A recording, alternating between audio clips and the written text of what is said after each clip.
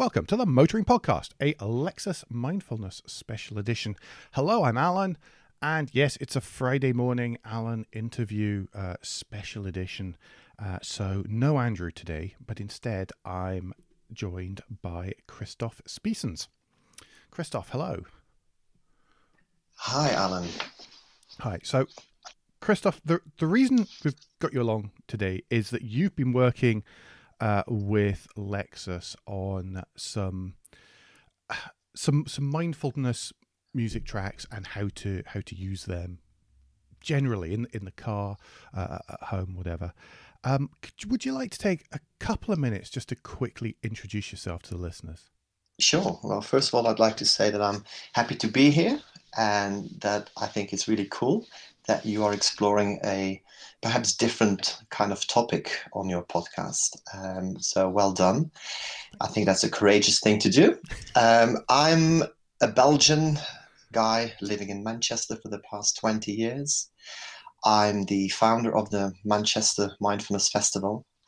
I'm a certified coach and learning and development consultant, and I'm also a mindfulness teacher. Cool. Awesome. That's me in a nutshell. That's a pretty impressive nutshell, to be perfectly honest. No, it's great. Thank you so much for taking the time to have a chat to us today. I think probably before we talk about the actual tracks themselves and any of and how we use them, can we talk about mindfulness to start with? Because I think that might be a new idea to an awful lot of people. It's certainly something I'm still getting my head around. Sure. It's a great question to start. And it's also not an easy question to answer, Alan. So I will do my level best to be concise. But it is a little bit like asking me to define what love is or art is, for example. Yeah. There's different perspectives on this. But, to be succinct, mindfulness is a trainable and secular skill. Yeah, it's a form of attention training, and it's all about non-judgmental present moment awareness. Okay. A study from Harvard tells us that for approximately 47% of the time, we are distracted. We are not in the present moment. So, it's fair to say that we miss almost half of our lives. So through mindfulness practice, we bring our attention back into the present moment, non-judgmentally. And I'm going to leave it at that for now. I'm sure we can unpack this later on. Yeah, but I think that's a really good intro to it, because I think many of us, I mean, I'm one of these people with one of these terrible watch things. And I think that it says about mindfulness and you think, well, actually, that's probably quite a focused thought of it, but I think that's what jumps to people's minds generally. So that, and also that it could be potentially quite fluffy and soft and esoteric and all of those things, which it isn't. It takes a lot of practice and daily practice to train the mind and hence the brain into new ways of performing. So it's not easy. It's simple, but it is not easy. Yeah, per se. There is such a difference between the words that something that's simple and something that's easy. It's, oh yeah, absolutely. People kind of forget that and just and lose track of it. So, if that's the case with mindfulness, then why is it important when we're driving? I mean, here on the podcast we've talked a few times in the past about stories about how being in the car and driving can be a very calming thing to do, and it can help you sort of reset your head. And one of the reason is because during the pandemic, when more and more of us have been working from home, and people have been commuting less, then people have missed that period in the car, which is the transition between home and work. Is that the kind of thing we're talking about here, or is that tangential to it? No, I suppose these Lexus mindfulness tracks can really help with that. And I like the word that you use, the transition from one place to the next, which can be really important on the way to work, like getting yourself into gear, into the right mindset, arriving in the office with the right focus. And then on the way home, arriving home in a way that is going to be good for both yourself and the rest of the family potentially. Yeah. So, and I think generally speaking, if you had to kind of categorize the benefits of mindfulness, Alan, you can, this is very broadly speaking, you can put them into three categories: better emotional regulation, Okay. memory learning, and also perspective taking and, you know, attention training. So you can see how these are very relevant to the driving experience, because it's all about being as attentive as you can and paying as much attention as possible when you're driving, but also emotional regulation in terms of, you know, driving. You said it can be a relaxing experience. It's not always the case, is it? No, I was going to come to that next. Exactly. So the emotional regulation through the perspective taking by practicing mindfulness can be really, really helpful.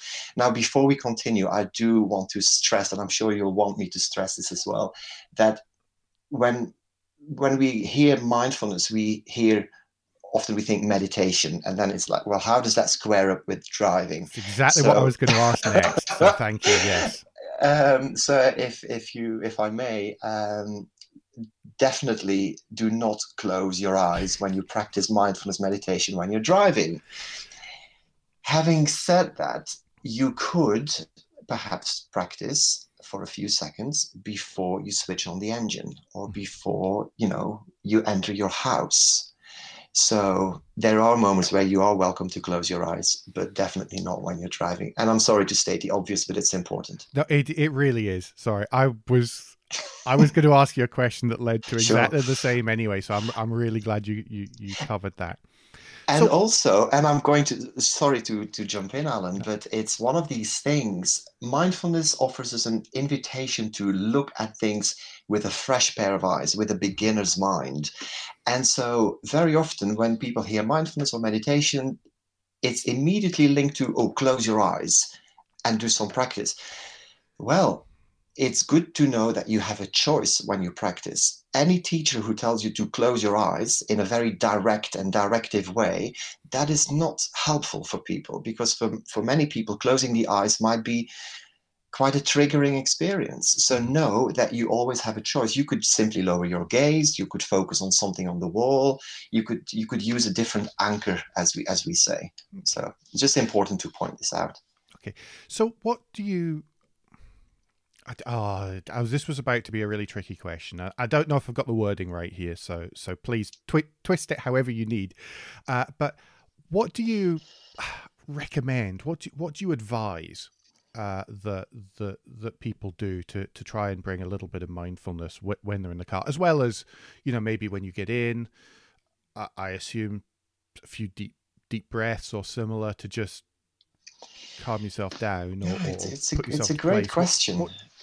What do you think? It really is. So in mindfulness, everything rests on the tip of intention. So intention is a huge concept. So it's about making a choice. Do I want to practice mindfulness? Do I want to become more mindful? Am I aware of my stress levels? Am I aware of my deteriorating mental health, for example? But you don't have to have mental health concerns in order to explore mindfulness. You might be feeling absolutely on top of the world, and you may want to enhance or keep that state by practicing mindfulness. So it's helpful for, across the spectrum, really.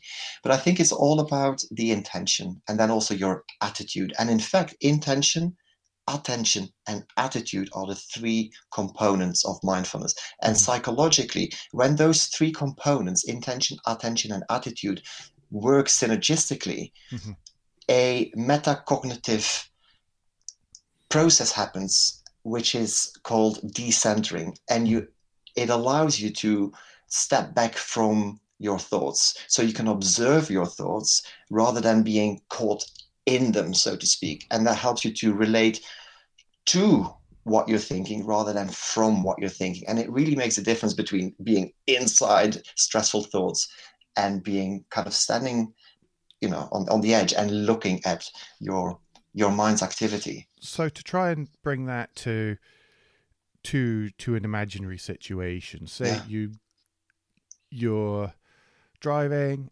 and you reach, I don't know, a roundabout or a junction. Somebody cuts you up. It's about realizing, hang on, why am I getting wound up by this? Yeah. Take a step back, have a quick breath, and just go. And just, it doesn't actually matter to me that person has done that. Nothing has come out of it. Fundamentally, it's happened. There's nothing I can change about it. Move on. Is that a little bit of? I think it's a great example. Kind of idea? You do, you certainly do, Alan, and I think it's a great practical example, one that all of us can relate to. Mm-hmm. Now, let's be honest. In mindfulness, we often talk about this non-judgment component, like non-judgmentally paying attention to what's happening in the present moment. That doesn't mean that we're going to become softies and pushovers. It's okay to have an opinion, and opinions are very necessary at times. So to use your example at the roundabout, you will have an automatic reaction to the situation. That's fine. Where the mindfulness comes in, mm-hmm. is that you are aware of your reaction, and then again, it's the looking at it from the outside rather than being inside, in the frustration, in the anger, and then you can say, okay, I realize what's happening. Yes, I was in danger there potentially for a few seconds, but it's gone now, like you say, and I need to not dwell on this. Yeah. Because very often what happens when one thing happens, then we automatically link it to other drivers, and then within seconds the whole world is against us. Yes. Yeah, exactly. Yeah. But been there, done it, got the t-shirt, Yeah. I think we all have it. It's human nature. It's literally human nature, and it's how the brain is, long story short, everything in the brain connects constantly to each other, and the brain is constantly making those connections, trying to provide a context and trying to give you reasons as to why you think your anger is just. Yeah. I'm just laughing. Yes, I absolutely agree and understand that, and I'm not a particularly angry person, so these things happen. Yeah. So let's move on from that, and let's talk about the tracks and how you expect them, or how they can help people with this. Because what I'll do is I'll put there's a kind of taster track. I'll put that at the end of the podcast. So once I've done my outro, as usual, everyone, then there'll be, I think it'll be almost a couple of minutes, which is just a taster of what these are. And if you want to describe them from a sort of music genre, then I guess my music supply streaming service would call them as ambient electronic. Is kind of where they fit in, if that gives you an idea what they are. But Christoph, how I don't want to sound really pretentious, but how are they composed? Because they all have a slightly different rhythm. They all feel slightly different. But how could people use those to help with what we've just discussed about mindfulness? Yeah. So do you know how I said I used the word reactivity a few moments ago? Yeah. The roundabout example.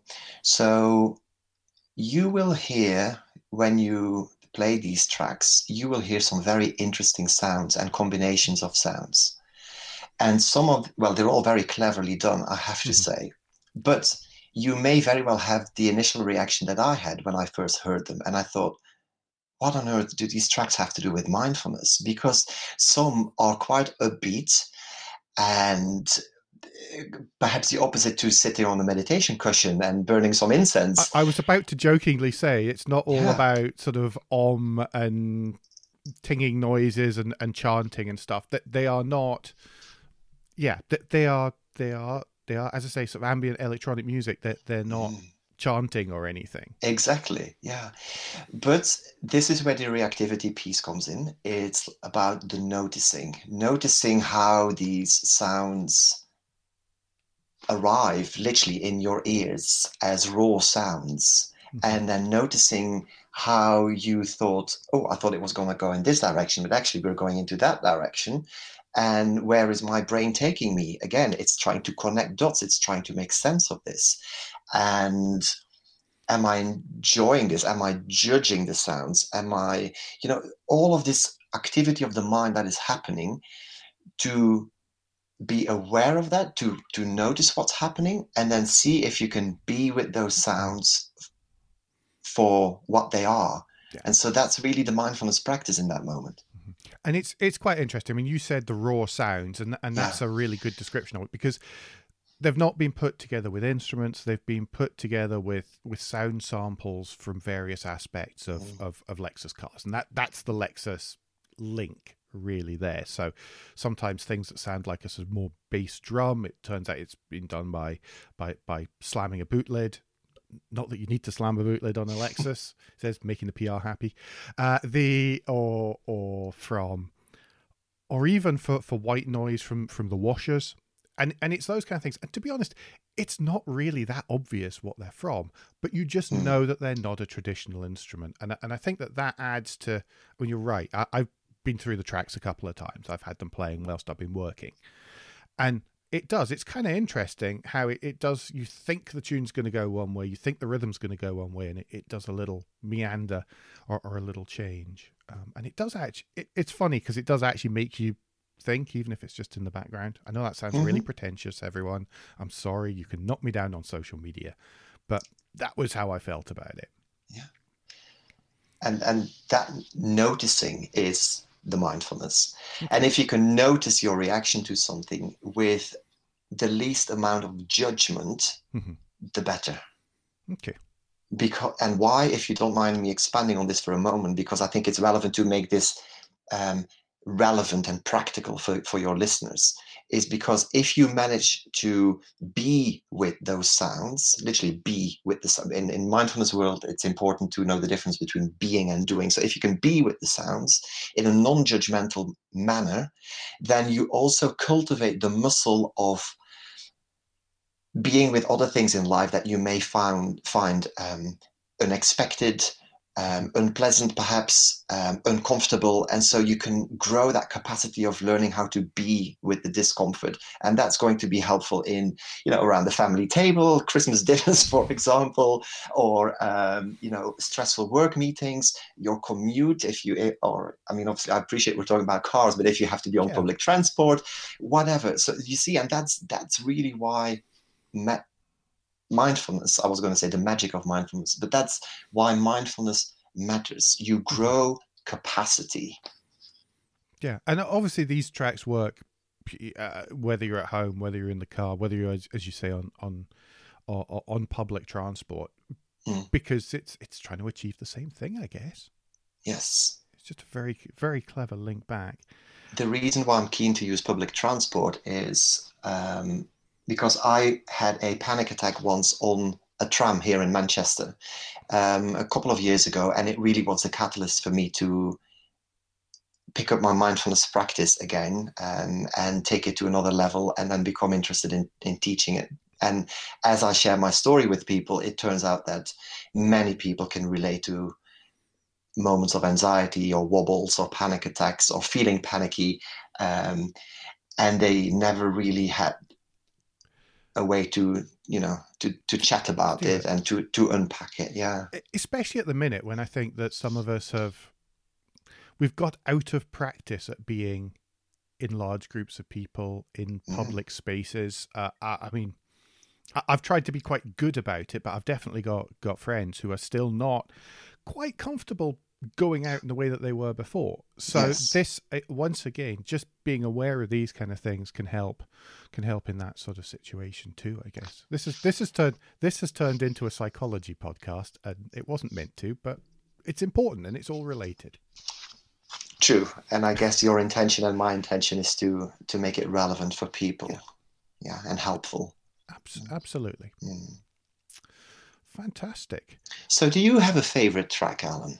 I do actually. Now, the track names are kind of funny. I'll just run through them for people, just so they know. So, and please don't be put off by this. There is Calming Duet of Seat Motor and Tailgate Warning Bell, Lexus Uplifting Idle Engine, and Lexus Rhythmic Warmth from Screens.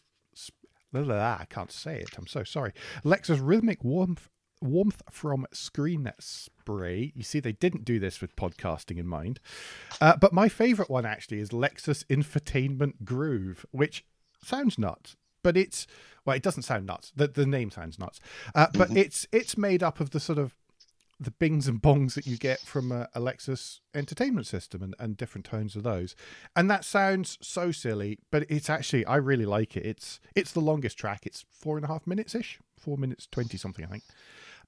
But most of these are just a couple of minutes long as well. Yeah. So they're not, this isn't, what we're talking about here isn't something which you spend 20 minutes doing.